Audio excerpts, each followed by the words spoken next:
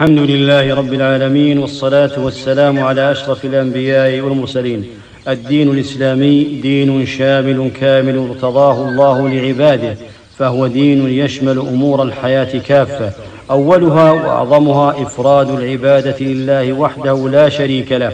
ومن تلك العبادات والطاعات التي أمر الله بصرف التعبد بها له وحده ما ذكره سبحانه وتعالى في كتابه الكريم: قل إن صلاتي ونسكي ومحياي ومماتي لله رب العالمين. فإذا تقرب العبد إلى غير الله بالذبح فقد جعل له شريكا في عبادته، وأقوال العبد وأفعاله الظاهرة والباطنة لا يجوز صرف شيء منها لغير الله، ومن صرف منها شيئا لغير الله فقد أشرك، والقرآن كله يدل على ذلك. قال الله تعالى: قل إني أمرت أن أعبد الله مخلصا له الدين. والذبح عبادة وقربة من أفضل القربات، وقد جاء التوجيه الرباني إلى الرسول عليه الصلاة والسلام وهو إمام البشرية بقوله تعالى: فصل لربك وانحر. قال ابن كثير رحمه الله: أي أخلص له صلاتك وذبيحتك، فإن المشركين كانوا يعبدون الأصنام ويذبحون لها. وقال شيخ الإسلام: أمره الله أن يجمع بين هاتين العبادتين وهما الصلاة والنسك. وإذا كان الذبح لله توحيدا فإن الذبح لغير الله شرك أكبر مخرج من الملة محبط للعمل كله موجب للخلود في النار لمن مات عليه. يقول عليه الصلاة والسلام: لعن الله من ذبح لغير الله، رواه مسلم. واللعن هو الطرد والإبعاد عن رحمة الله.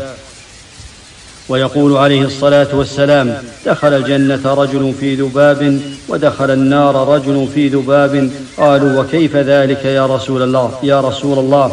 قال: مر رجلان على قوم لهم صنم لا يجوزه أحد حتى يقرب له شيئا، فقالوا لأحدهما: قرب.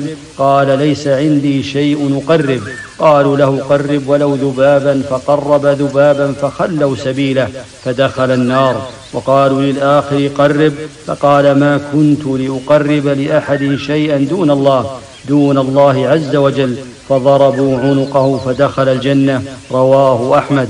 وفي هذا دلالة على خطورة صرف شيء من الطاعة والعبادة لغير الله عز وجل، حتى ولو كانت شيئا يسيرا لا قيمة له. والذبح لغير الله له صور، منها الذبح للأولياء والأضرحة والقبور والمشاهد، ومنه الذبح عند عتبة المنزل الجديد أو المصنع الجديد اتقاء لشر العين أو الجن. ومنه الذبح تنفيذا لطلب الساحر أو الكاهن لأجل عمل سحر أو حله أو لشفاء مريض. ومنه الذبح تحية وتعظيما وترحيبا عند قدوم الأمراء والرؤساء بمقدمهم، أو الذبح الذي يذبحه المسترضي لخصمه بقصد إرضائه عند حصول النزاع. هذا والله أعلم، وصلى الله وسلم على أشرف الأنبياء والمرسلين.